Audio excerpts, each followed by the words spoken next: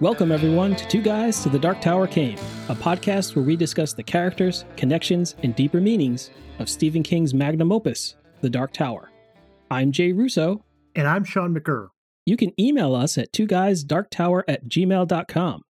To support the show, visit us at patreon.com/twoguysdarktower. In this episode, we'll cover Salem's Lot, the epilogue, deleted scenes, the afterword, and our book wrap-up. Let's start the show. The book concludes with bits of articles collected by Ben Mears in a scrapbook, showing that there are still bad things happening in Salem's Lot and nearby town. Ben and Mark return to the now empty town and come up with a plan to rid the area of vampires. Start a fire that will kill most of them and chase the others out where they can be found and destroyed. So like a happy ending all around, right? Yeah, sure. We can assume that, right? Mm-hmm. So we've only got about, 8 pages here in this section. Yeah. So very little bit here, and it's fairly straightforward. We've got sort of that recap of some odd things happening in Salem's Lot, dogs being found dead and humans going missing and people dying mysteriously and moving out of Salem's Lot. And then Ben and Mark return.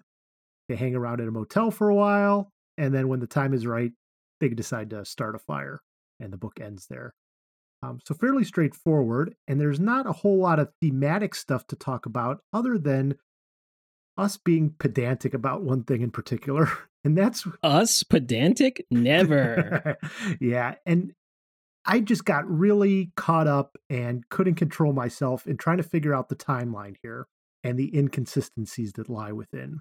So, Jay, can you allow me to go off on a little tangent here on this timeline? And by all means, yeah. Feel free to butt in and let me know when I've done something wrong here. But I went through the epilogue, I went through the prologue, and I pulled out some key dates in the book itself.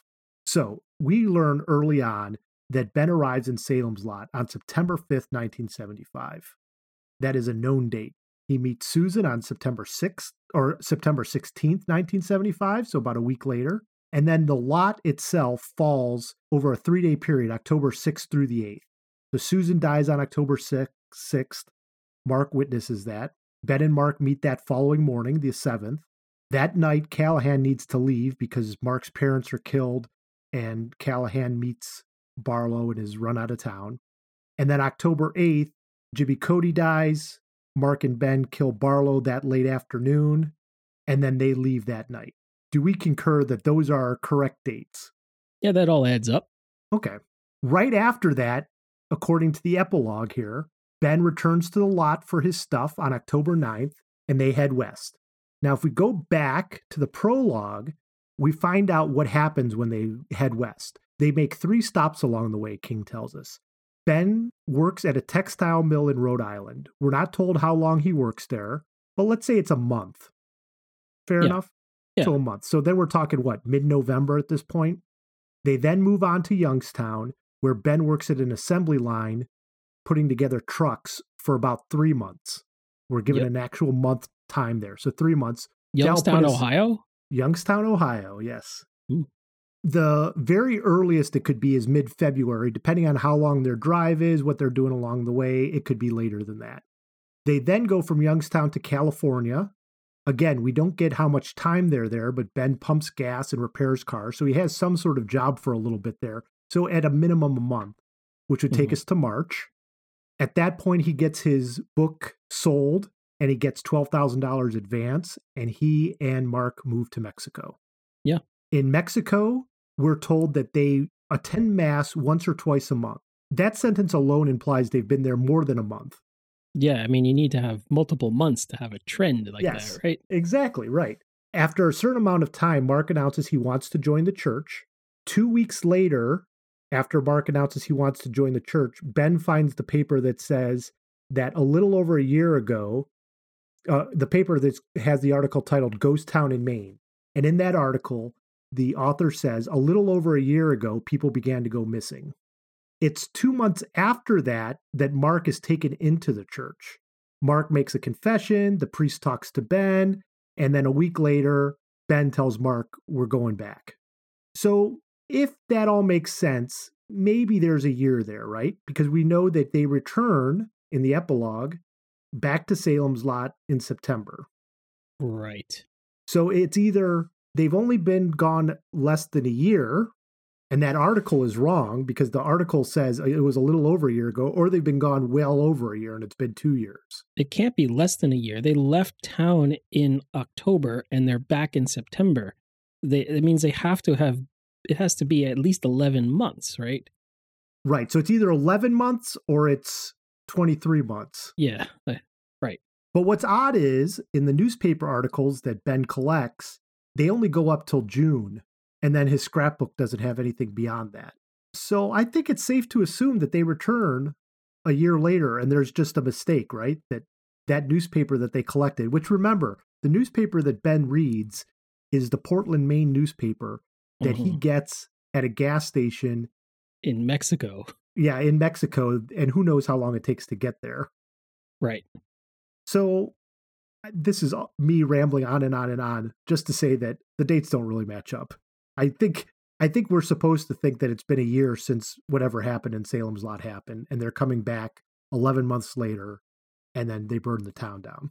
Yeah, there's a lot on the page that talks about how dry it is, and they're waiting for the perfect moment to start what would otherwise be assumed to be a naturally occurring forest fire because conditions were such that it could happen, right?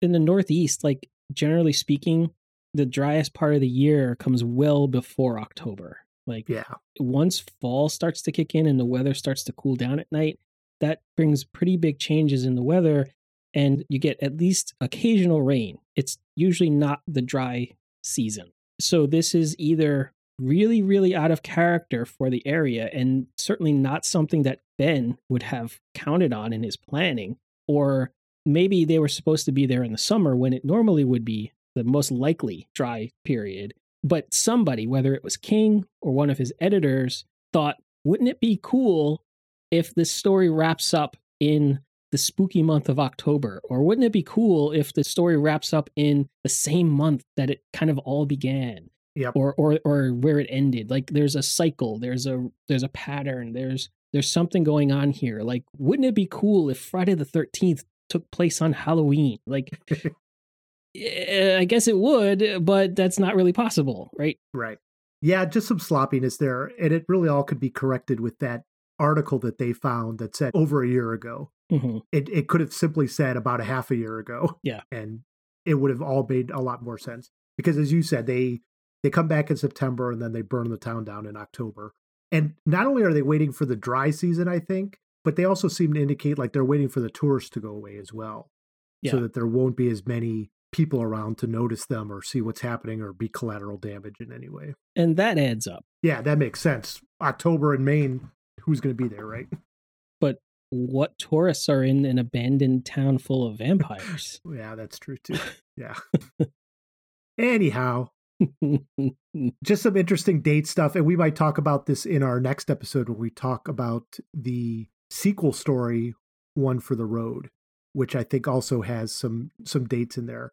This is the problem when you put actual dates in your story. Unless you sit down and map it out and are very precise about this, you're going to have stupid weirdos like ourselves going through and picking it apart for no apparent reason. Yeah. Well, maybe it all takes place in some alternate reality of the tower, and the compass doesn't make any sense, and the calendar doesn't make any sense.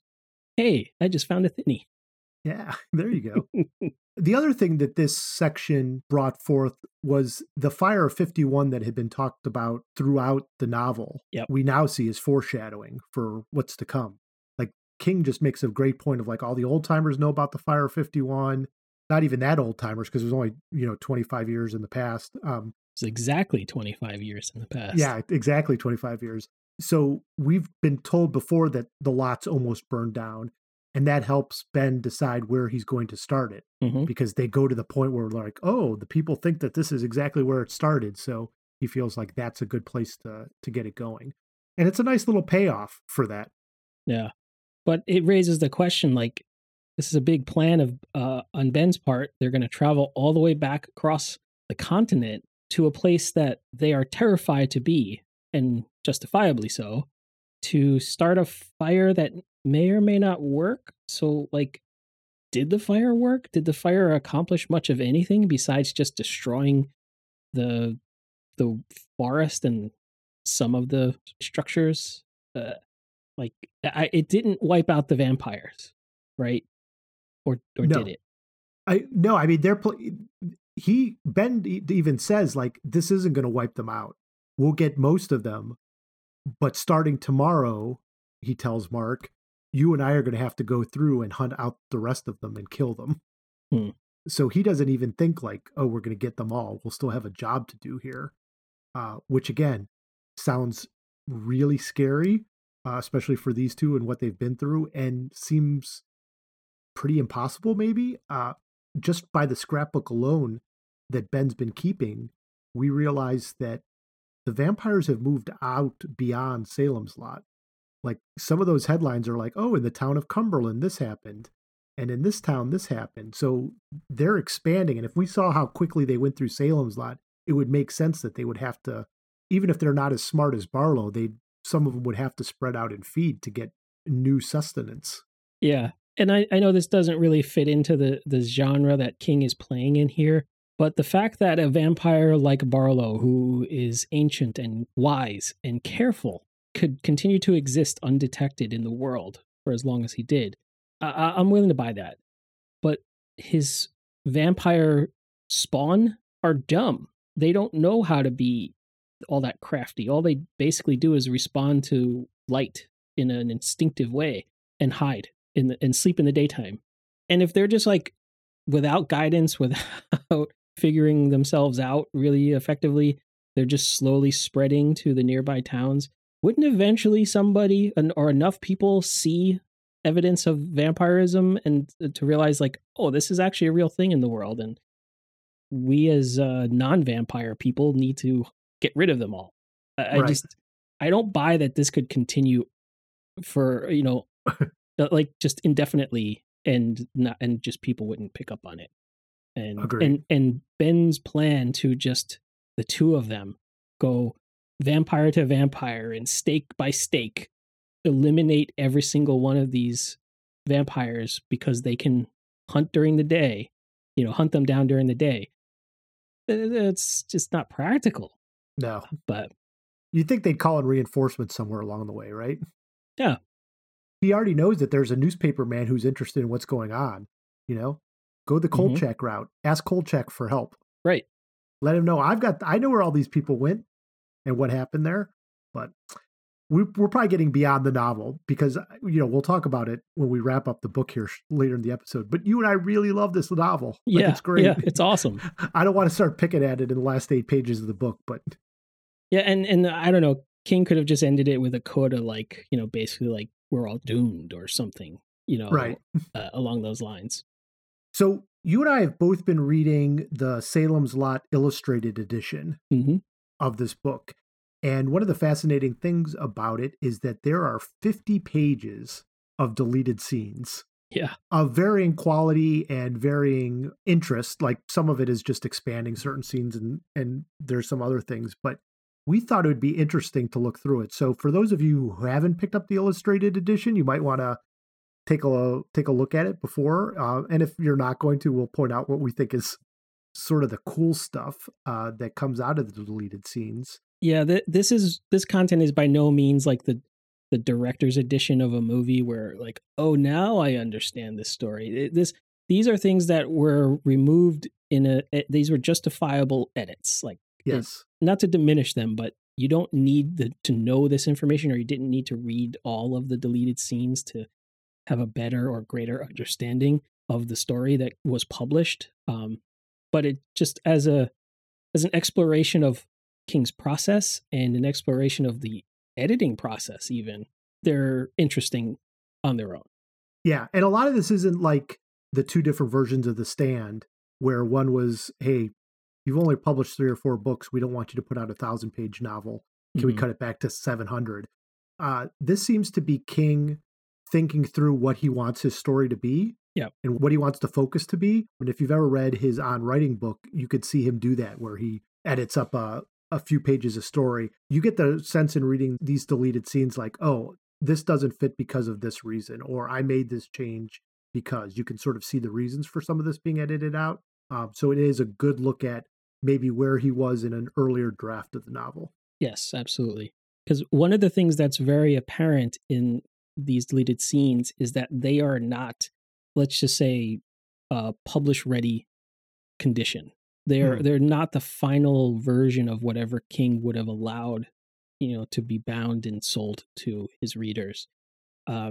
So like they lack quite a bit of polish, some of them, and you could see from one deleted scene to the next, some of them are more polished than others. But there are things in there that it sort of reads like this is like a first draft. This was just King getting his ideas down, and then once he re-examined them, decided, oh, this whole thing's got to come out because it's just not great. But even things that sort of were so close to or aligned very well with the published book, you could see like the draftness of them. Like there are a lot of adverbs in here, and we know how King feels about those. And I was kind of surprised that he wrote so many of them. But of course, I'm sure like, in the published version of this book, there aren't that many. They don't stand out to a degree. And yet in these edited scenes, they exist. So it's just one indication of how this is an early version of King's work. And you can see that that's how his work in progress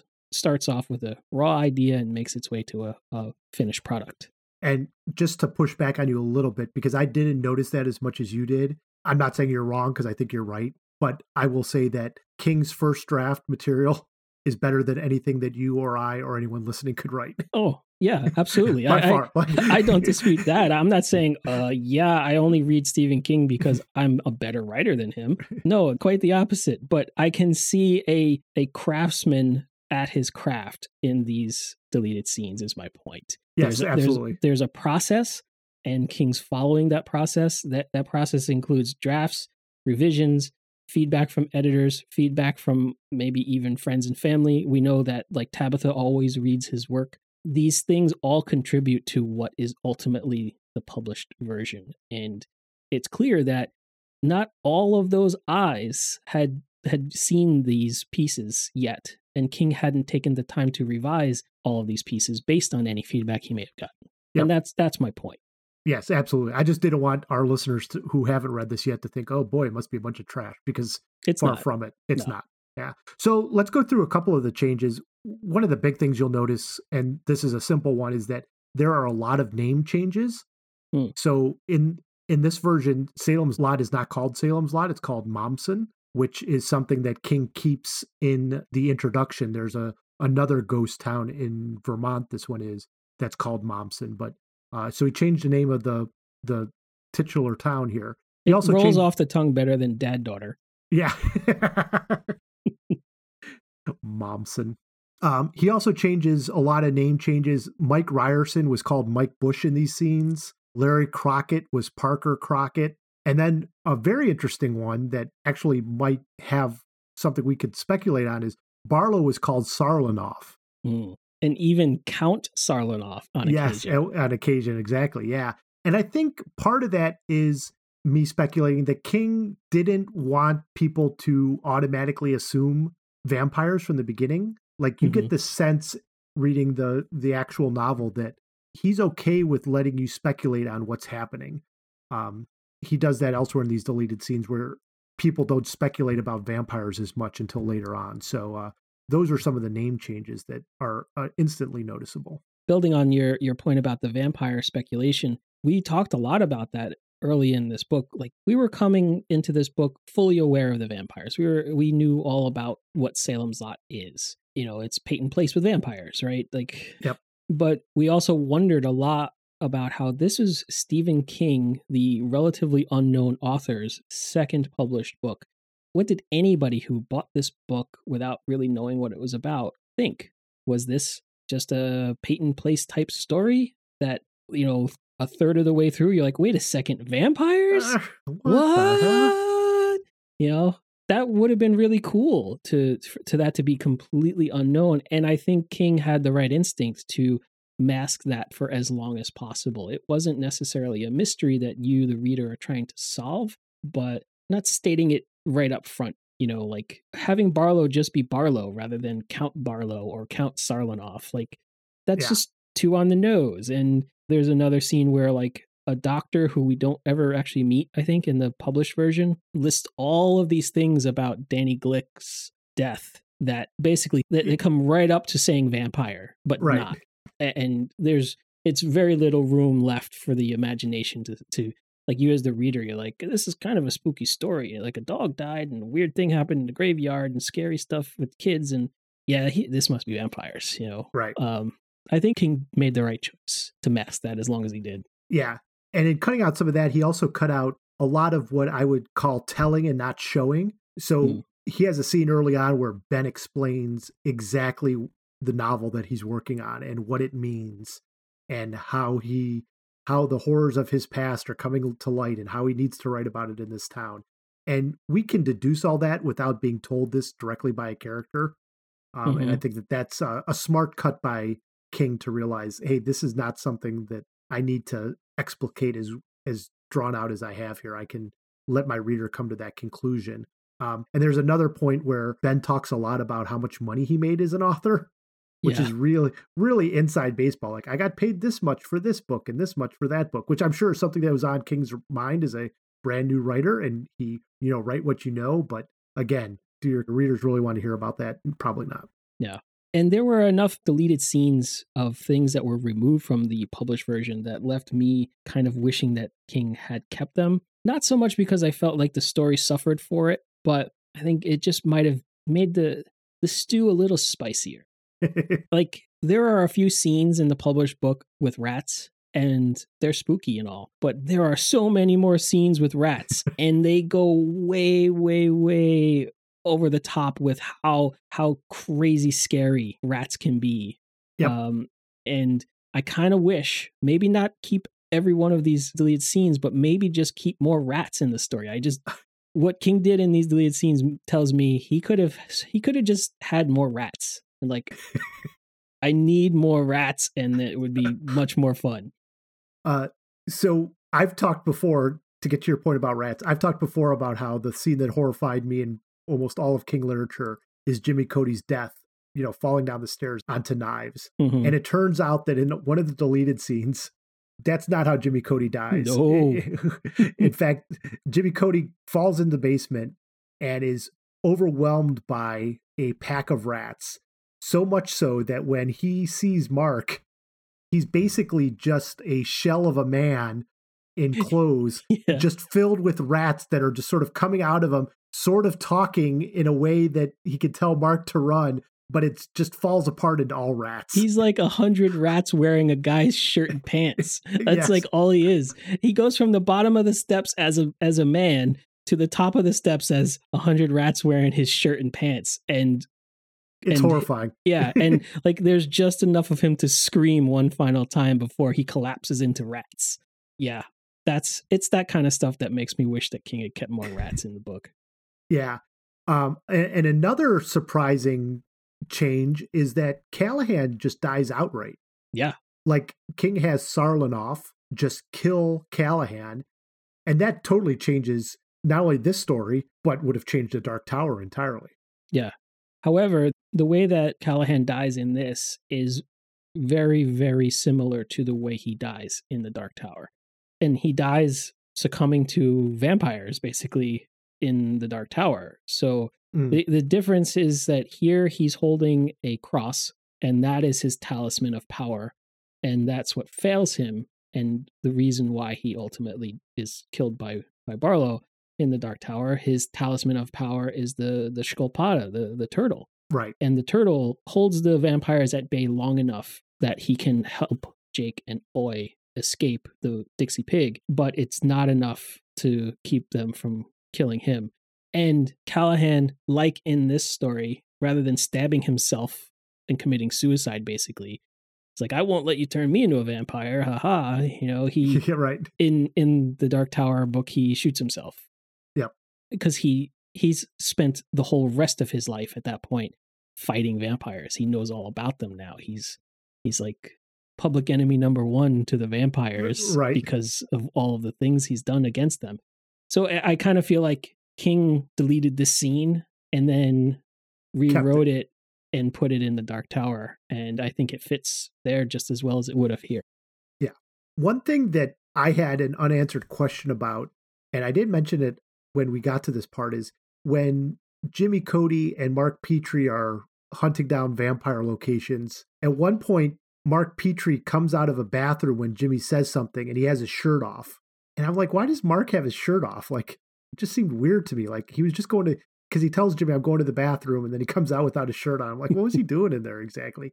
And it turns out that there's this whole long scene with the McDougalls where they go through and they kill each one, the father, the mother, the baby, one by one. And King goes into great deal about it. And then when they get to the next house, Mark says, can I take a shower? And he goes into the shower, and then the scene picks up where Jimmy says it. And so that makes a hell of a lot more sense of why Mark has his shirt off. Yeah.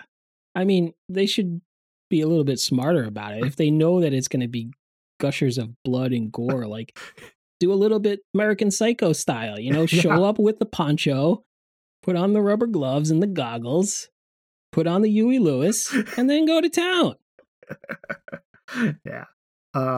What else? Sarlanoff in the scene where they go to find Susan has left them a tape recorder with an audio message as opposed to a letter, which I thought was really cool because we talked about how the vampires are using today's technology in new ways. And I thought, oh, that'd be really cool if Barlow / Sarlanoff had used the tape recorder. What's particularly neat about it is that after he does this long monologue on the tape recorder, he has Susan come in and say a few things, and it's just this horrifying sexual come and get me, and it's just really creepy. But it's sort of cool.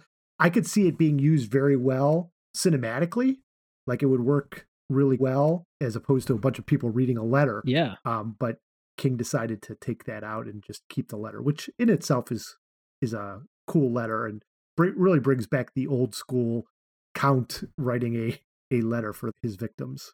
Yeah, the letter is really cool, but I do think that King maybe missed an opportunity there.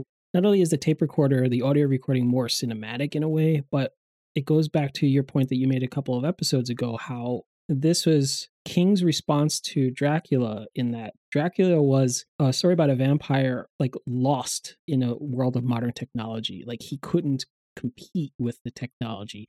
And King's response is that this is a story about the dwindling of modern technology and how it isn't anything special anymore, and therefore doesn't have any power over the vampires. And embracing more technology than King did in the published version, like having Barlow use a tape recorder and maybe some other things, like the vampires calling people on the phone. And right, King left some money on the table there where he could have had the vampires just embrace the technology more in more ways and more often. And this would have been a prime opportunity. And he actually wrote it. And yeah, you know, it's he like, had it there. Just keep that in. I love the letter, but I think the tape recorder would have worked a little bit better. Yeah. Sarlanoff / Barlow, instead of being staked, is actually killed via sunlight. So they pull his body into the sun and he dies that way. Again, the teeth remain. So you could see King went through a lot of fairly significant changes from what might have been an early draft until what the final piece was. Anything else you wanted to point out? I really do think that if you have an opportunity to look at these deleted scenes, they're worth your time. I agree. They're definitely worth exploring. We just touched on a few of them that you know seem to really stand out for us, but they're all kind of cool, especially if you like this book as much as Sean and I do. Any extra content is just going to be that much more fun. So check them out. Indeed. The other thing that is in this book is an afterword. It was written in 1999, this afterword that King has. It's about 7 or 8 pages in this edition that is really sort of touching in an odd way. Yeah, it really is. The first thing I want to point out is you get this sense of how much King loves books and libraries. Yeah. And just what an influence it was on him, and how he says like he was able to read all this stuff as a kid because his mom didn't limit on what he read. He basically said, go to town, read whatever. So, you know, he would get his comic books from the newsstand, but he would spend so much time in libraries reading whatever he could. And, you know, he'd show his mom what he read, but like he would read just about everything. And he talks about how certain books have a certain smell to them or a certain feel to them or little indications that other people have read them and how that added to the reading experience for him. I kind of feel like some of this is just King sort of telling a tale to make a point, but he talks about the romance of a physical book, especially one borrowed from a library, the implication that that book was held by and read by lots of other people, especially if it's a really popular book that like perhaps hundreds of other people have read those very pages.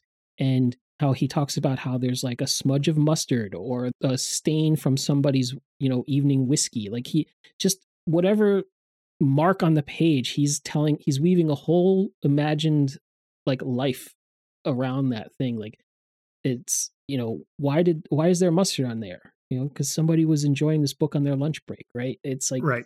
There's so much to that. I've taken books out of the library and read library books. I've never noticed a mustard stain on a page, but I'm sure that this stuff happens. Oh yeah. But King has seen that. I'm sure that at some point in his life, he's encountered things like that on the books he's borrowed from libraries, and how much he treasures the access that a library gave him. Like he was not a wealthy kid growing up, quite the opposite. But libraries are, they democratize knowledge. They make all the wonderful stories and information that is in all of these books available to anybody for free. And he took great advantage of that. And it made him into the well-read author that he became. And that leads to the other thing that's really sweet is King's tribute to his mother and how she didn't restrict his access to the library. She didn't even try to steer him away from certain types of books. She would just passively be judgmental about things if she didn't like it. But she didn't say, don't read it. She just said, that's a trash book, But if she really didn't like it, she would say it's bad trash. And King concludes this afterward by saying, if my mother were still alive to read this book, because apparently she died just before he published it, she probably would have read it and considered it trash, but maybe not bad trash. Yeah. That's like really great. Like he knows how his mom would have reacted because she was a voracious reader too. She was always marathoning her way through books. That's one of his keenest memories of his mother. And so, of course, she would have read his book and she would have just deemed it trashy. And that would have been such high praise for him. He would have loved for her to call this book trash. And I think that in an alternate reality where his mom did live long enough to read this book, that maybe that's what she would have said. Yeah. Trash, but not bad trash. Yeah. I love it. Well, we only had 8 pages in the epilogue here, and I did not catch any Dark Tower thinnies. But if we included the deleted scenes, Jay, I think maybe we could find a Dark Tower thinny. Yes. Unfortunately, we already kind of talked all the way through this, and it's about the fact that Callahan dies in the deleted scenes, and how that not only would have dramatically changed King's character choices and story in the Dark Tower books, but the fact that that scene was, I think, adapted by King to fit Callahan's ultimate demise in the Dixie Pig, which I talked about earlier, so I won't repeat myself. I guess another thing is that there's a line in the deleted scenes where Ben is talking to Susan about his book, and Susan says, "The hero is Ben Mears," she said. He bowed, and Ben responds, "Every author makes a guest appearance in every book, Susan." And when I read this, I kind of shuddered a little bit because, I still don't really like the fact that King put himself in the Dark Tower. And here he is, right on the page in his second published book, putting in the words of his main character. That's just what authors do, dude. Yeah, I'm like, yeah, but you don't have to go right into, there's Stephen King. Here he is. Hi, I'm a character in my book. I mean, I gained a greater appreciation for what he was doing when we were reading The Dark Tower for this podcast, but my original read of the Dark Tower books when King appeared in it just really irked me. And seeing this line just sort of refreshed all of my my annoyance with King for doing that. So. What are you going to do, though, right? He's the author. Yeah, what are you going to do? What are you going to do? We'd like to take an opportunity to thank our patrons who continue to support our show. You too can be a patron by getting access to exclusive Patreon content, such as bonus podcast episodes, by visiting patreon.com/2guysdarktower, and you can learn more there. Sean, is it time for some fun stuff? It is. All right. It looks like we've already... And we've already talked about this. We've stolen our thunder.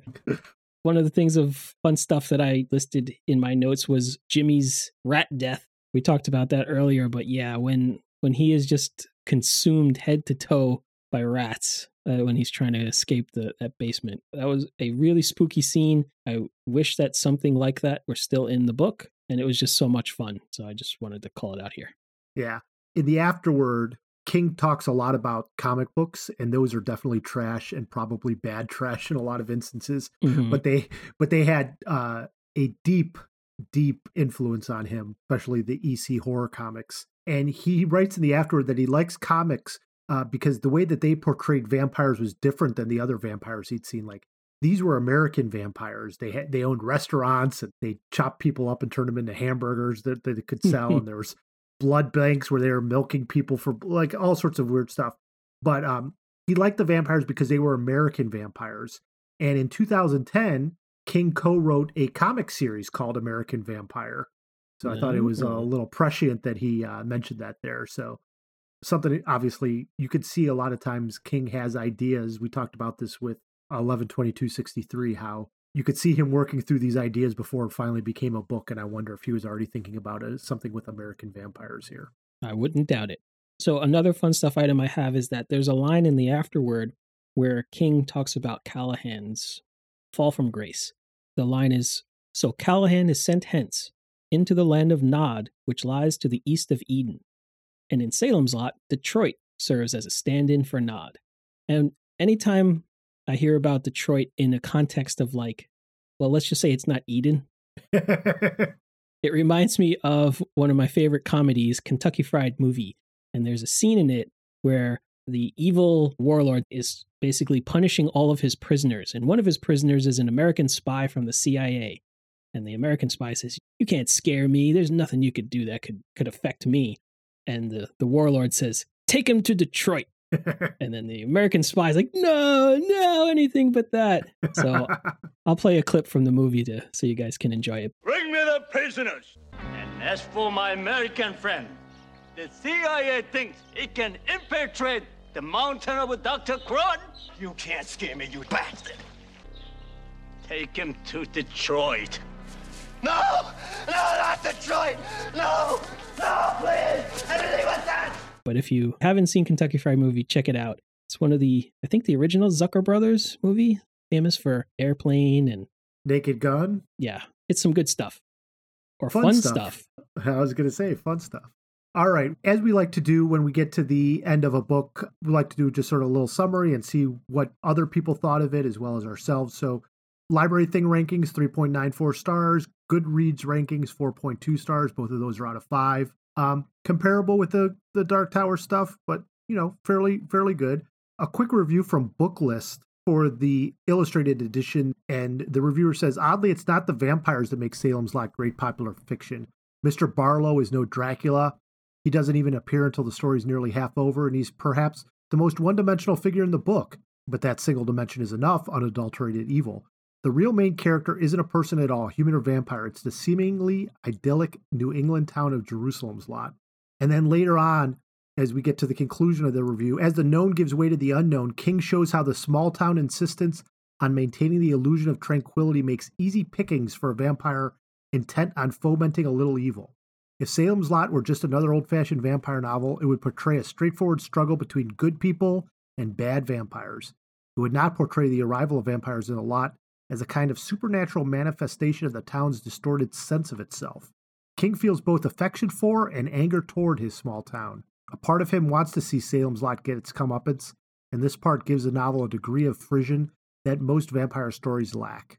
And yet, in the end, the vampires don't win, at least not exactly. Yes, Ben Mears pounds a stake in Barlow's heart, but that isn't enough. the evil continues to thrive. The town needs its own stake. Ooh. How do you stake a town? Yeah. Well, you burn it, you don't stake it. Yeah. The reviewer says lots of different writers have wrestled with their mixed feelings about the small towns of New England, but it took Stephen King to burn one down. So what's interesting about that one is it comes after the book had been published and around for 30 years, and it's positive. Library Journal, talking about this version, also says that this is one of King's scariest creepfests. Read this one with the lights on. But then I was able to find a contemporary review from Kirkus, and this is October 1st, 1975, so right after publication. And they talk a little bit about the plot of it, and they end with vampirism, necrophilia, and dreadful alia, rather overplayed by the author of Carrie. So not a big fan contemporaneously. However, I mean, from what I read of King, I think this stands as one of his best books in a lot of people's opinions, and it's definitely one of my favorite King books. I agree. I think this is one of the best books we've read together for the podcast, for sure. That we could both agree on. And we both agree. Yeah. I really, really liked this book. All of the writing throughout was tip top. The story that King told was great. It had a lot of complexity, just like in the book list review. You know, the town was front and center as one of the key points to this story. The nature of the town, King's relationship to towns like this, and what he was trying to say about small towns, all that made this so much more interesting. And King hewed so close to Stoker's version of what a vampire is and how vampires work that it didn't feel like a retread, but it felt familiar enough that I didn't need to focus on what are the rules of vampires. I could just live in the story and exist with the characters. Yeah. For a book that is over 40 years old, it doesn't seem overly dated either. Yeah. Obviously, there are pieces that aren't the way they would be now, but it is a self-contained enough story about a small town that could easily be put in 2020 without very many changes at all. And you would have the same sort of book. Yeah. There are many King books that you can't say that about. And he says this himself. In the afterword, he says, I have always been more a writer of the moment than I wanted to be. Mm-hmm. That's both a positive and a negative, right? Like, I think that if you want to know something, and I think I've said this before on the podcast, if you wanted to know something about late 20th century America, you could do worse than to pick up a Stephen King book and get a sense of what America was like. This book, and maybe because of its subject matter, it seems as if it is a little more timeless, like that it could fit in today. Like, it's obviously not a 19th century Dracula novel, but it could be updated for the 21st century without that much changed, I think. Yeah. I mean, you'd have to just come up with a way to have people's cell phones not work. Yeah, but I think you could still take care of some of that, right? Yeah. I just picture myself with, transplant myself with all the technology and communication devices I have available to me now into this story. And if I were Matt and I was spooked by what's going on upstairs because Mike Ryerson was like sick, I would have my cell phone out recording video of what's going on, and I would have video evidence. But maybe you just change it and say like, oh no, video cameras can't see vampires, just like mirrors, right? Exactly. So it would just be nothing. So yeah, but I would have also like called Ben, and he would have answered because he would have had a phone in his pocket. I know I'm going way off here in the weeds, but that's why you have to, like, authors struggle so much and movie makers struggle so much to like sort of take that ubiquitous communication out of their characters' hands. So right. Otherwise plots often just don't make any sense if everybody can just pick up a phone wherever they're standing and tell somebody something that they need to know and solve the problem. Why do you think everyone likes everything in the 80s nowadays? Because of Huey Lewis? It's because of Huey Lewis. That's exactly right. It's the power of love, man. It is. All right. Well, that's going to be all for this episode of Two Guys to the Dark Tower Came. Thanks, Jay. Thank you. Links to all of our social media is available in the show notes. If you like the show, please rate us on Apple Podcasts. To support the show, visit patreon.com/2guysdarktower. Next episode, join us as we conclude our vampire Stephen King oeuvre with a Salem's Lot related story, One for the Road, found in both the Illustrated Salem's Lot and Night Shift. For Jay Russo, I'm Sean McGurr. Thanks for listening.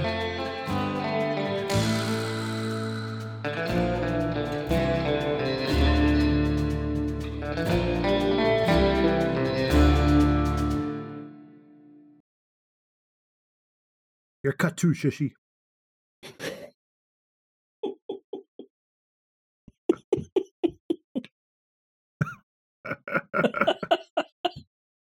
You too, Shushi.